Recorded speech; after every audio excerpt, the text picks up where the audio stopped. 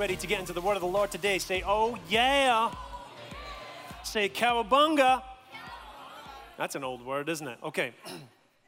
We're going to be continuing on and finishing off our series this month on Go.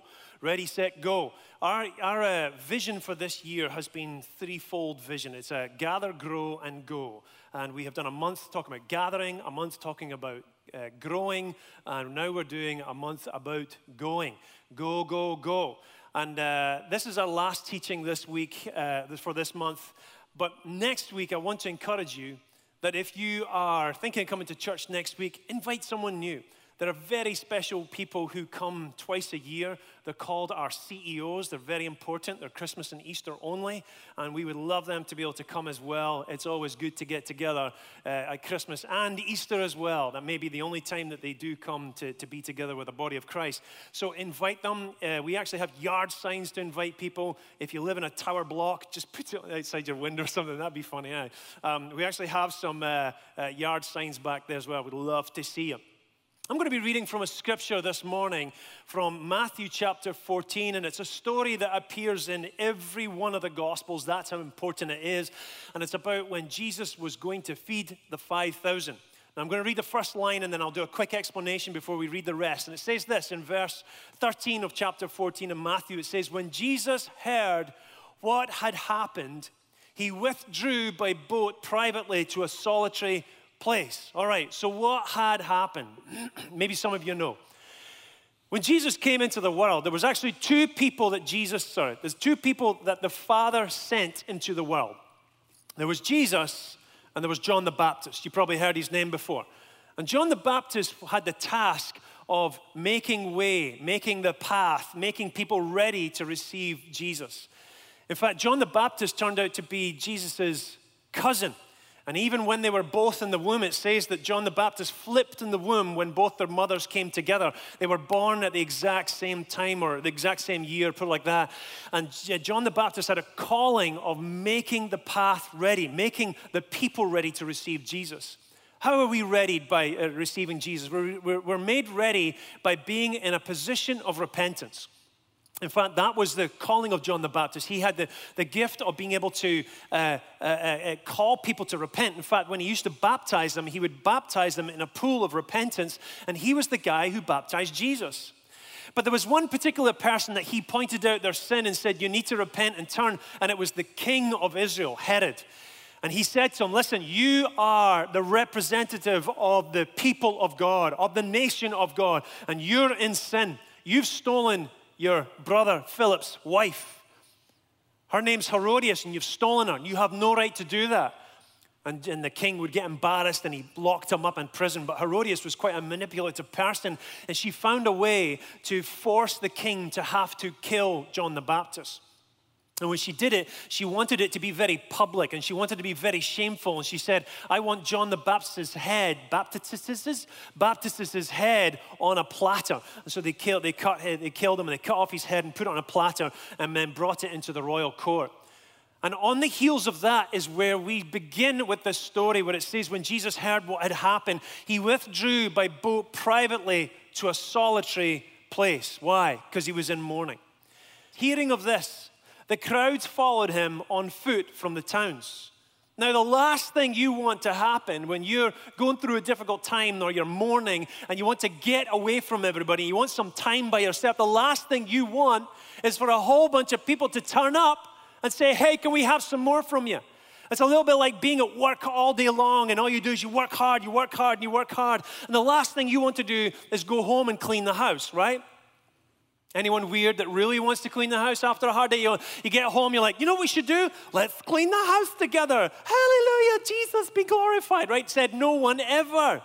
No one wants to clean the house once you've actually been working hard. Imagine what it's like when you're grieving. The last thing you want to do is go work and help and serve other people. And so continuing on, it says, but when Jesus landed and saw a large crowd, he had compassion on them and healed their sick. As evening approached, the disciples came to him and said, this is a remote place, Jesus, and it's already getting late. Send the crowds away so they can go to the villages and buy themselves some food. Jesus replied, they do not need to go away. You give them something to eat. Well, we have here only 5 loaves of bread and 2 fish, they answered. Bring them here to me, he said, and he directed them to sit down on the grass. Taking the 5 loaves and the 2 fish and looking up to heaven, he gave thanks and he broke the loaves. Then he gave them to the disciples, and the disciples gave them to the people. They all ate and were satisfied. And the disciples picked up 12 basketfuls of broken pieces that were left over. The number of those who ate was about 5,000 men beside women and children. So they only counted the men in this. They didn't count the women and the children. So let's take a basic number, multiplying that by 3. There was probably about 15,000 people that were actually fed that day. I love the scripture when it says that he looked at them and he had compassion on them. I'm going to be honest. If that was me, I would be wanting to go, let's go further up the mountain and get rid of these people who keep sucking us dry, right? These losers that keep hanging on to me, let's get rid of them. I'm already going through a difficult season right now. I just can't take this anymore. And we lock ourselves in the bedroom and we get a beer and a Netflix, right? And then we try and just kind of shut down. Is anyone with me on that one? Yeah? Okay. And you shut down. You want to shut the door and shut the world out and shut everything out. The last thing you want to do is go help anybody else when you're in a difficult place. And the amazing thing is of how many people are in life right now who are doing amazing things, and we look at their lives and we're inspired by it. But we don't necessarily have the ability to do it like they do. That's at least what we tell ourselves. We tell ourselves we don't have enough to be able to do it. I think of someone like Mother Teresa, who was a Bulgarian nun who was called to go to India, not just to serve anybody, but to go to the lowest class, the untouchables, the caste where they were only given the basic menial jobs and were not allowed to be physically touched by anybody else because they were considered unclean. And she didn't just serve those people, she served those that were dying, who were sick, who were ill, and she would cradle the babies, the dying people in her arms. She's an inspiration to everyone, and even today we talk about her. One of my favorite phrases that she said that I love is, one of the greatest diseases is to be nobody to anybody. To be nobody to anybody. And when I think about her, I think about that she is the perfect image of compassion. But what is compassion? Well, we know that word passion, it means this. It means a deep feeling or emotion as love or hate. But compassion is something a little bit more. It's not just a passion for something. It's a passion for someone. It's a deep feeling for another, followed by a strong desire to alleviate the suffering. I think of someone else in town that I'm always inspired by. His name's called John Barris. And we actually partner with a group in town. It's a clinic, it's a Christian clinic called Choices. And we support them, and many of you support them, to raise money for what they do. And what they do is they give young women who are in a pregnancy crisis another option for their child. What they don't do is run into their lives and say, you can't kill the child, you can't do abortion, you're in sin. They don't do that stuff. They basically say, we've got another option for your child if you'd like to choose that. And what John Barris does is he spends, 6 days a week outside of an abortion clinic just shouting out to them saying, there's another option for you. And then when the women are coming in, he's not berating them or shaming them. He'll just tell them, hey, if you'd like another option for your baby, you might be in the position where you don't have the ability to actually have a child. This other clinic will support you emotionally, financially, and spiritually, and they'll help you come up with solutions even if you have to adopt the child out. Listen, there's another option. He does it 6 days a week in the hot sun. Wow. How is it, here's the thing, how is it he's able to do great things? How is it he's able to expend that much energy? But when we look at problems in the world, we start coming up with reasons why we can't do it. We get to the place where we look at the battle of our lives and we say, this is all the energy and the time that I have, right? And this part is taken up by my wife right here, right? This part's taken up by my children, and it kind of fluctuates back and forward, and I got nothing left, right? I've got my job, I got my business, maybe I go to group, or maybe I'm the one on the homeowners association, right? And these people are just really difficult to live with, and it takes up all my time and all my energy. And we come up with reasons of why we can't give out any more to other people. Yet we're inspired by someone like Mother Teresa or John Barris or Martin Luther King, or people who have given up their lives to serve other people. And we wonder, how are they able to do it and I can't? It's a difficult position to be in, because it can put you in the place where you start to feel guilty for not doing as much as you think you should do.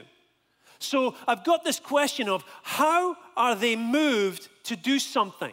How, especially if they're in a position where they don't have much in their battle, or if they're at the bottom of their battle like Jesus was. He had already gone through this emotional trauma of losing his right-hand man, John the Baptist. He had nothing left in his battle. He had to go out to the countryside to be by himself, to try and be with the Father. How was he able to keep giving to people when he had nothing left in the tank? Well, it's because he was God. He always has something in the tank. No. He was human as well. And I believe that he ran out. How was he able to give? Well, I believe there are 3 ways that we are motivated to give to people. 3 ways that we are moved to do great things. The first one is this: we're often moved by our intellect. Now, this is what the disciples did when they were trying to deal with the solution of thousands of hungry people in the countryside. And it says this: as evening approached, the disciples came to Jesus and said, "Listen, this is a remote place, and it's already getting late. Send the crowds away so they can go to the villages and buy some food for themselves." I think guys are often the most guilty of this. We go into solution mode, right? As soon as we see a problem, we try and fix it, right? So they looked at their battle and said, "Jesus, listen, we only have 5 loaves here and 3 fish. That's all we've got. Everybody knows if you try to divide that by 15,000 people, everyone's going to get 1 scale each from this fish, right? It's not going to work out. We don't have enough in the battle. Send them away. Let's fix it by that problem. But let's fix the problem by that way." I think sometimes, we do this in our marriages, right? Wives, if you feel like saying amen and then poking your husband in the ribs, feel free to do that as I'm about to say this, right? What we do is our wives comes and tells us their current challenge, the current issue that's in front of them, the current problem they've got to try and deal with. And then what we do is we go, "Well, you know what you should do?" Here it comes. "This is what you should do. You should do A, B, C, do this, do that. That will fix the problem entirely." How many of you have done that and it totally worked? Right? No hands. Okay, that's right. Oh, 1 hand. You're dead later on, brother. I can tell it. See it in your wife's eyes. Okay, so we do that. We get into solution mode and like, "Well, this is how you fix it." And then suddenly it doesn't seem to work. Your wife goes, "What are you doing? What are you saying?" "Well, you told me your problem and I'm just trying to fix it for you. I'm trying to tell you how you should do it." And it doesn't work out. Right? And then you get to a place, and I had done this, and listen, this is what I had done with my wife. I literally told her, "Well, if you don't want me to give you a solution for your problem, don't tell me your problems." I actually said that, right? That's why I've got a few pounds missing on me, right? Because I was being starved by my wife, right? So it's like you're in that position where you think you're smart and you're like, "There's a problem, here's a solution," and that's how you approach it. Listen, that is a solution mode. We go into solution mode. I'll tell you what I've learned to do with my wife, just as a piece of advice for anyone who's dumb enough to not know this stuff, right? You should say this. You should say, what are you going to do about that then? Ask a question. Okay, what do you think has God said anything to you yet? Why do I ask down the word yet? Because I'm not implying that she has to hear something now, and she might say no. Then the final one is this: well, what can I do for you? Right? That's as simple as it takes. I had to stop going into solution mode every time that I go. Now, it doesn't mean it doesn't pop up every now and again. Do you know why? Because I'm a guy. It still keeps going through my head, right? "Well, you know what you should do, blah, blah, blah, blah." Shut your cake hole, Peter. Just listen to your wife, right? Now, that's how we often approach things as guys. We often go into this solution way of doing things. But here's what I've found, is that solutions are often dictated by facts. We're looking at facts of the problem. Here's the facts. I've got this huge problem, and we've only got these little fish and these little loaves. I don't have any solutions to this. And we're going facts, facts, facts. Here's what we should do. We should send the problem off. We should send 5,000 with their wives and their children. We should send them off somewhere else. That's the solution to the problem. But what I've found is this. I've found that that doesn't always fix it. I found that as a guy. In fact, one of the things that I've learned I've had to do is when I see something that is a problem or I see something as an opportunity, I've had to turn my how into a wow. I want to encourage you to do this in your marriage. So instead of just saying, if your spouse comes up with a solution, instead of just saying, well, how is that going to work? How can we do it? It's like when your wife comes up with a huge project in the house and you can't afford it. That's not a current problem. It really is, right? And there's like this thing, and she goes, we could do this and we could do that. And the first thing that goes through my head is, how are we going to be able to do that? How are we going to be able to afford it? I've had to learn to stop saying how, because how sucks the life out of big dreams. It sucks the life out of big opportunities. It's not a problem you should see. You should see it as an opportunity for God to shine. Instead of saying how, convert it into a wow. Wow, what's the next steps? Wow, what can I do to try and help this go to the next step? You don't have to know all the solutions. You don't have to know what all the steps are to make this all work. Just because you come across a problem that you don't understand, guys especially, you don't have to figure it out every time. Woo-wee! Thank you, Jesus. I don't have to fix everything. I don't have to come up with solutions. No. If it's a God vision, then make it a God problem. If it's a God challenge, then make it a God problem. Put it on His plate. Listen, God can move through you. God can move through your spouse. God can move through your family to create amazing things in your family. Number 2, the first one was to be moved by your intellect. The second one is to be moved by your emotion. To be moved by your emotion. My wife has been watching a Netflix show, I think it's called Tenant Nightmares or something, and Slum Landlords or something, and it's a British show, and it follows, these terrible tenants, and it follows terrible slumlords, and it just goes back and forward. And we noticed that the amount of landlords that are having problems with their tenants that don't pay their bills, right? And yesterday we actually watched one, and there was one particular landlord who was now losing the house that he was renting out because the person hadn't paid the rent for 18 months, right? And you're thinking, what? I'd smash all the windows and jump in there and just kick them out, right? And you're like, how could they go so far? And the problem is that sometimes what we do is what we have found in the show was we noticed how many of the tenants said, well, I just felt sorry for them. I felt bad for them. And they gave this sympathy to the tenant. And I'm not saying that all landlords are good, but most of the landlords that were having problems with their tenants is they kept giving them opportunity after opportunity after opportunity to the point where it started to affect their family, to the point where it was stealing from their children, to the point when they were going into bankruptcy. That doesn't help anybody. And we start giving out of our emotion because we feel sorry for the person. This is what I call a bleeding heart. A bleeding heart mode is when a person is at the bottom of your barrel, but they're not at the bottom of their barrel. You see, what happens is we measure people by the pain that would affect us and would change our lives. Well, they're desperate. They're obviously going through a difficult time right now, so obviously they're at the bottom of the barrel. They're at the bottom of your barrel. The difficulty that they're going through is something that you feel pain with, but their barrel goes all the way down deeper. And sometimes what we do is we jump in to try and fix things in people's lives because we think, oh, they're at the bottom of their barrel. But really what you're doing is you're stepping in to do God's job. You're stepping in to try and fix a problem when maybe God wants them to get to the bottom of their barrel, which is way much deeper. You see, when you're at the bottom of your barrel, you're more likely to say to God, I'm ready, I surrender, I give up, I give in. And God wants to do something in our lives where we are broken before Him. But someone who is not broken before Him is someone that God doesn't trust. And if we jump in to fix things for people without knowing whether God wants us to do it, we're in trouble. Years ago, I had this experience where there was a young guy who had a car that was broken down. He needed his car to be able to get to his job. And I said, well, just take it to my mechanic. When will you have the money to pay for it? And he said, in a week's time. So he took it to my mechanic, got the car fixed. He went and picked it up and didn't pay for it. And the mechanic called me up and said, hey, I thought you said that he would be able to pay for it in a week.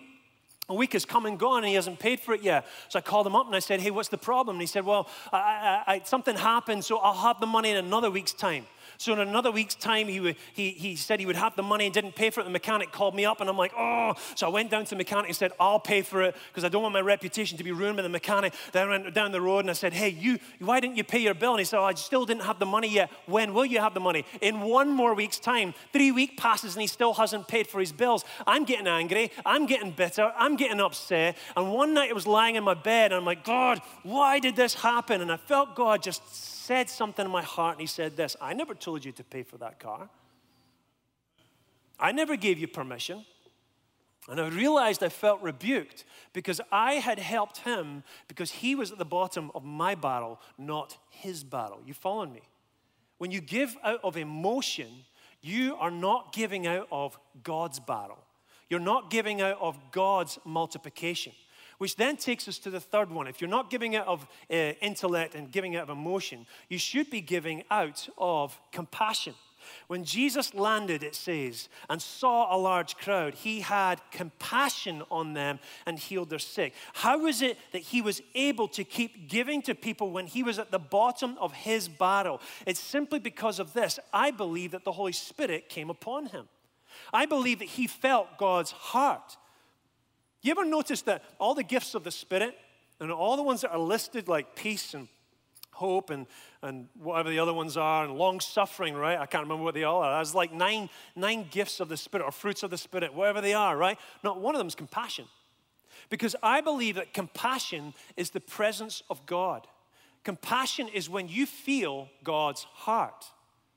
When I was at Bible college years ago, I didn't want to be there, to be honest. And we had a tutor called Rose Dowsett, and she would sit down with you every other month or so and ask how you were doing and how's your studies doing and stuff. And I sat down and I said, oh, it's doing fine, it's doing fine. She was like, anything bothering you right now? And I said, yeah, you're right. There is something bothering me. Can I tell you what's bothering me? Is that all we do is study, do papers, theology, and we don't do nothing with it. We don't do anything with it. We don't go out and tell people about Christ. We're not doing any mission work. We're doing nothing. And she goes, okay, well, why don't you start something, right? And inside I was going, me? I'm paying you to start something, right? That's what went through my head. Yep, arrogance. I was arrogant. Okay. But the other part of my arrogance went, well, fine, I will do something. I'll show you, right? And I went off and did something. And I took this little poster and I put it up in the commissary. And anyone who wants to learn how to street evangelize, just to turn up in this room. And I was thinking they were all going to come through because they all have the same passion I did, right? And no one turned up except 6 people out of 300. Yes, that's the future of the church right there, right? They had 6 people that turned up. And I'm like, okay, well, I've got my paper. Here's the training. And what I'm going to do is you've got 10 questions. It's really easy. You'll go out and you'll just say, hey, we're from the Bible college down the road, and we're just asking people about faith. We've got 10 questions. You mind if I just ask you about your opinion about those things? Everybody wants to give their opinion. That's really easy, right? So we had these questions, and the first one is, have you ever thought much about the Christian way of life? And it's either a yes or no. The second one is, if anyone said the word Christian to you, what does that mean to you, right? Hopefully that opens up the door and gives you more explanation. And then the final question, number 10, is actually, can you think of any reason why you wouldn't want to give your life to Christ, right? I had it perfect. I had the formula. We were going to get people saved like nothing on earth, like the streets of Glasgow. Look at me. This is going to be amazing. We're going to start a revival at the Bible college. And so I trained up these people. There were 6 of them. I sent them out 2 by 2. And then I realized I was by myself. I didn't have a partner. What am I going to do? So I went downstairs and went to the food mess hall, and everyone was eating their lunch, and I shouted out and I said, hey, can I have everyone's attention, please? Can I just ask, is there anyone here who would like to come with me to evangelize on the streets? I just need some more people. Crickets. Nobody wanted to go, right? And I'm thinking, oh, this is terrible. I said, well, I only need one person. The one person that stood up is this short guy with a sandwich in his mouth that was the angriest young man I've ever come across. And he goes, I'll come with you, like this. I'm like, no! I don't want this guy. He's going to be angry. He's always arguing against people and telling them how they're wrong. I'm like, this is not going to win anyone to Christ. I'm like, fine, let's do it. So I took it, got my piece of paper. I'm like, here's the questions. You zip it. I'll ask the questions, and we'll go out and get people saved. So we go out in the streets and start, hey, would you have do you have 2 minutes? Hi, we're just, no one's asking, no one's answering, no one cares, no one's stopping. And we met this young guy who was sitting on the steps and went over to him like, well, he's stationary, let me go ask him. Hey, we're from the Bible college down the road. We just got a few questions. We were asking people to find out what their opinions are. Do you mind if I ask you a few questions? He's like, sure, no problem. So I said, hey, first question is, have you ever thought much about the Christian way of life? Nope. Okay, number 2. If anyone told you the word Christian, what does that mean to you? Nothing. Now, this is not going well at all. And so I go, so what are you doing out here on the streets anyway? And he goes, I'm homeless. I'm like, oh, okay. And then the young, short, angry guy beside me goes, I used to be homeless once. I grew up in an alcoholic family. My father was pretty abusive, and when I was about 16 years old, I decided to run away from home. I remember just stuffing my bag and packing my bag, and I ran out, and I was on the streets for quite a few days, and there was one night I was out, and it was pouring rain, and it was freezing cold, and I was just sitting up against the wall, and I remember just crying and saying, God, why am I in this position? And he said, and as I cried out, something just came upon me that just said, it's going to be okay. And I don't know if that was God that was speaking to me, but I just trusted that God was going to make everything okay. And today I've got a place, I've got a job, I'm actually at Bible college too, and I found that if you cry out to God, it will be okay. Do you mind if I pray with you today? And the guy goes, okay. So we sat down, we prayed with him, blah, blah, blah, and I went, well, it's time to get back home, and we better get back to the Bible college, and we went off, and we just went back, and there was a joy in my heart, there was a thrill in the other guy's heart, that something had happened, a moment had happened, but something had struck me. How is it that this guy had the ability to connect with that guy, and I didn't? I'll tell you why. Because I had the calling, but I didn't have the compassion. You see, many of you have the calling of God, and you can feel the calling. You can hear the calling. You see the great things that God has called you to, but there's something missing within you. That when you go and try and do something, when you feel the guilt or the urge that you should go and do something, you're missing something, and it's that fuel to go touch people. It's the fuel of the compassion of God that comes upon you like a coat and helps you feel what the Father feels. You see, compassion is when your heart feels what God feels. Jesus felt what God felt. How do you get this compassion? There's 2 ways I want to suggest that you're able to find this compassion. The first one is this, is that you should have some time with God the Father. Because this stuff is more caught than taught. It's not something you can study and just learn. You've got to spend time with the Father. Just in the same way that you can read the reactions and the emotions of your spouse. They don't have to say something. You just know what they're feeling just by looking at them. That's the type of relationship that God wants to have with us. That when we see what God is feeling, when we see what He thinks and see what He feels, we feel it too. That's compassion. And I'll tell you, one of the easiest ways to discover that is that if you suffer yourself. Many times we're often asking God, why am I suffering? Why am I going through a difficult time? Maybe it's because God is preparing you for compassion. How is it that Jesus felt all this urge, all this desire to feed those people? I'll tell you why. Because God had put him in the desert for 40 days as well, where he had to fast for 40 days. He spent time with God, and he went through the emotion of suffering in the presence of God. Here's the question I've got for you today. Is your current suffering preparing you for compassion? Or is it only preparing you to start conserving everything you've got? Well, we've got to conserve everything. We've got all the difficulties we're going through. We've got to conserve. We can't give any more. I can't spend any more time with you. I can't give away to anyone else what God's called me to. That'll just have to be put in the back burner. I've got to try and conserve what I've got because that's all I have right now. I've only got 5 loaves and 2 fish. This is all I can't give any more. God doesn't want you to give out of your battle. He wants you to give out of his battle. And he doesn't want you to give out anything until you feel his heart. Because when God moves, he wants you to move. Is your current suffering that you're going through, do you see it as a way that you're being prepared to give compassion to other people? God's called us all to great things. I firmly believe it. He's called you to something amazing. We need to stop measuring ourselves by our current problems and current suffering and expect that whatever you're going through right now, if the Father is in charge of your life, then He's allowing you to feel it for a reason. He's allowing you to experience it for a reason. 40 days is a long time to not eat, but let me tell you, when you're hungry for 40 days, can you imagine how much Christ must have felt when He did see the 5,000 who were hungry just for one day? Whatever God has called you to, He will empower you with His presence. He'll empower you to feel what He feels. Are you ready to feel what He feels?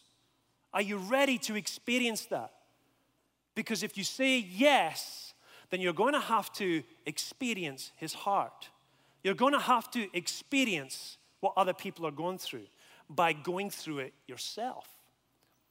You see, Mother Teresa didn't just go to India because it was an easy job and she got paid well. She went to India to become poorer than ever herself. But in the middle of it, she became wealthy.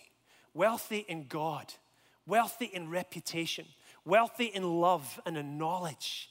And whatever you're going through right now, expect that God is training you for reigning. You are in training for reigning. You are in training for compassion.